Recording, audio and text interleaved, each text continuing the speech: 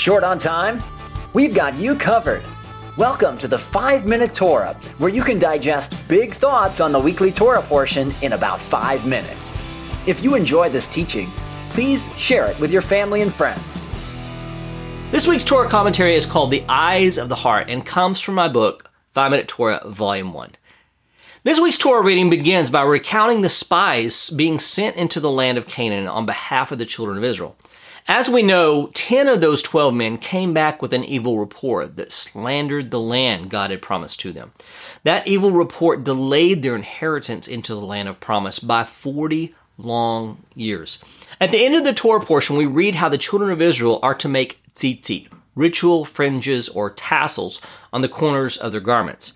Even to this day, religious Jewish men wear a special garment with these tassels attached to it as a normal part of their daily attire. The commandment is as follows: speak to the people of Israel and tell them to make tassels or tzitzit on the corners of their garments throughout their generations, and to put a cord of blue on the tassel of each corner.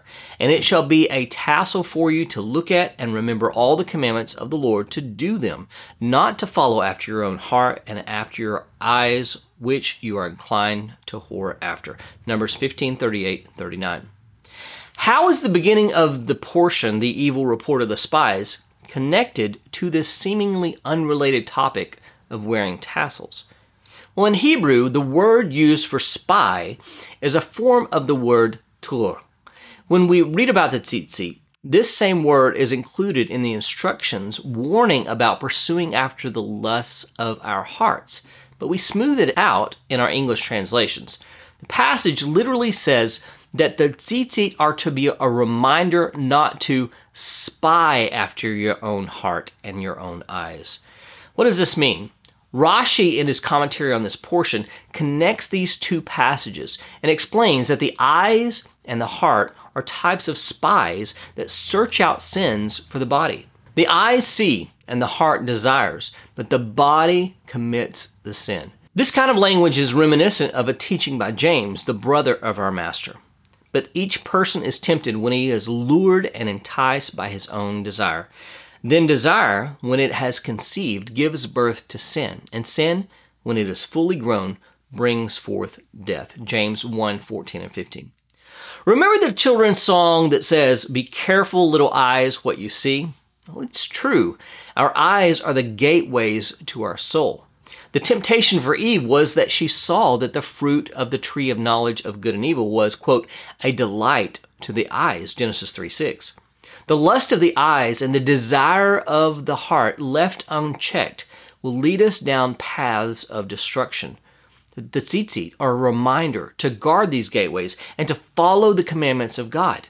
But the tzitzit are not just a reminder to keep the commandments. In a way, they are also a constant reminder to not repeat the same mistakes as the spies. Whenever we allow our eyes and our hearts to dictate reality rather than what God has spoken, we fall prey to the same trap as the 10 spies who brought back the evil report. Our reality should be shaped by the Word of God rather than our own imaginations. The tzitzit are a constant reminder of this. The 10 spies couldn't see what God wanted to do in and through them because they perceived the problem was bigger than they were. Sometimes that's us as well. How are you guarding both your eyes and your heart? Sometimes we can't see what God is wanting to do in our lives because we can only see with our physical eyes. From a worldly perspective, the grass is always greener on the other side. For example, if I don't have enough money, I need to chase the almighty dollar, even if it means sacrificing my family or my relationship with God. If things aren't working out at home, it's time to leave my spouse and my family in order to try and find happiness rather than trying to bring joy to my family. The perspective the world offers is only a mirage that will ultimately lead to self-destruction. We need reminders in our life to keep us from pursuing what our flesh sees and pursue the things of God that will bring us true peace.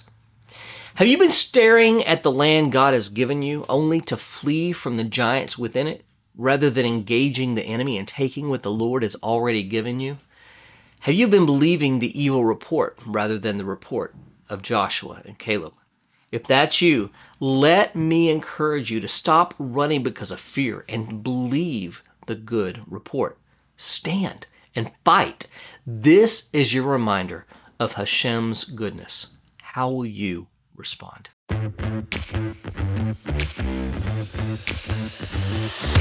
The 5-Minute Torah is an indispensable resource that every disciple of Yeshua should proudly own. Within its pages lies a treasure trove of condensed wisdom, carefully curated to fit into the busy lives of modern seekers. With insightful and concise teachings, this book transforms the often daunting task of Torah study into an accessible and enriching experience. Each 5-minute segment captivates readers with unique interpretations, captivating narratives, and practical applications, empowering them to connect deeply with the timeless lessons of the Torah. With 3 volumes to choose from, their compact yet potent insights make any volume of 5-Minute Torah an invaluable resource, ensuring that the sacred teachings of Torah remain in the forefront of every disciple's journey. You can pick up your copy using the link in the description box below this video. Your purchases help support the continued development of new videos for this channel. Thank you in advance.